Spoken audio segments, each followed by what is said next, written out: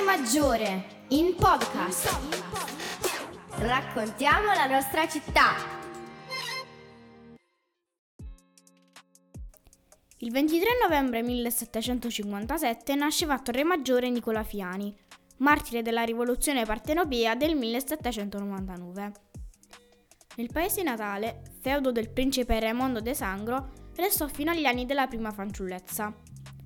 Trasferitosi a Napoli, anziché scegliere la strada del diritto o della letteratura, Nicola Fiani imboccò la strada delle armi. Frequentò la scuola militare, raccogliendo ottimi risultati. Nel 1775 entrò nell'esercito e, diventato ufficiale di cavalleria, fece una carriera molto brillante.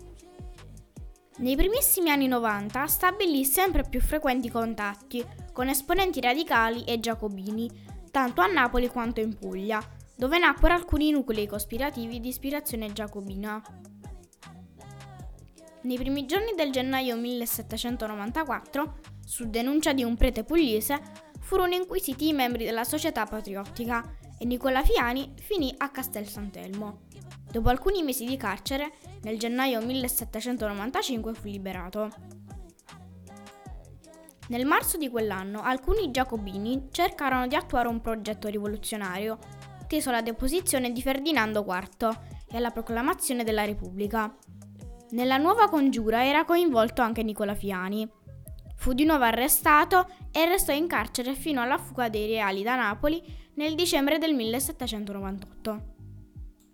Il 3 gennaio 1799 Nicola Fiani fu designato capolegione della Guardia Nazionale e le sue capacità organizzative gli permisero ben presto di ottenere l'incarico di aiutante di campo del ministro della guerra della Repubblica Napoletana.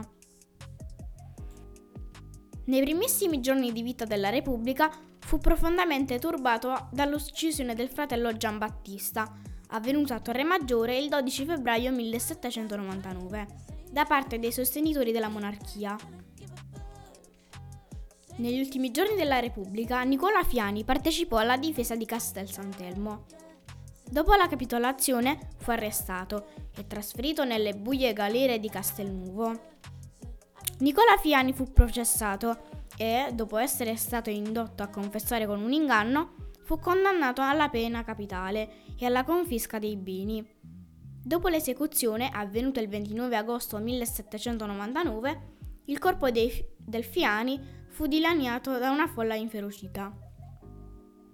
A Torremaggiore è intitolata a Nicola Fiani una delle principali strade del centro storico ed un istituto scolastico. Torremaggiore, in podcast. Raccontiamo la nostra città.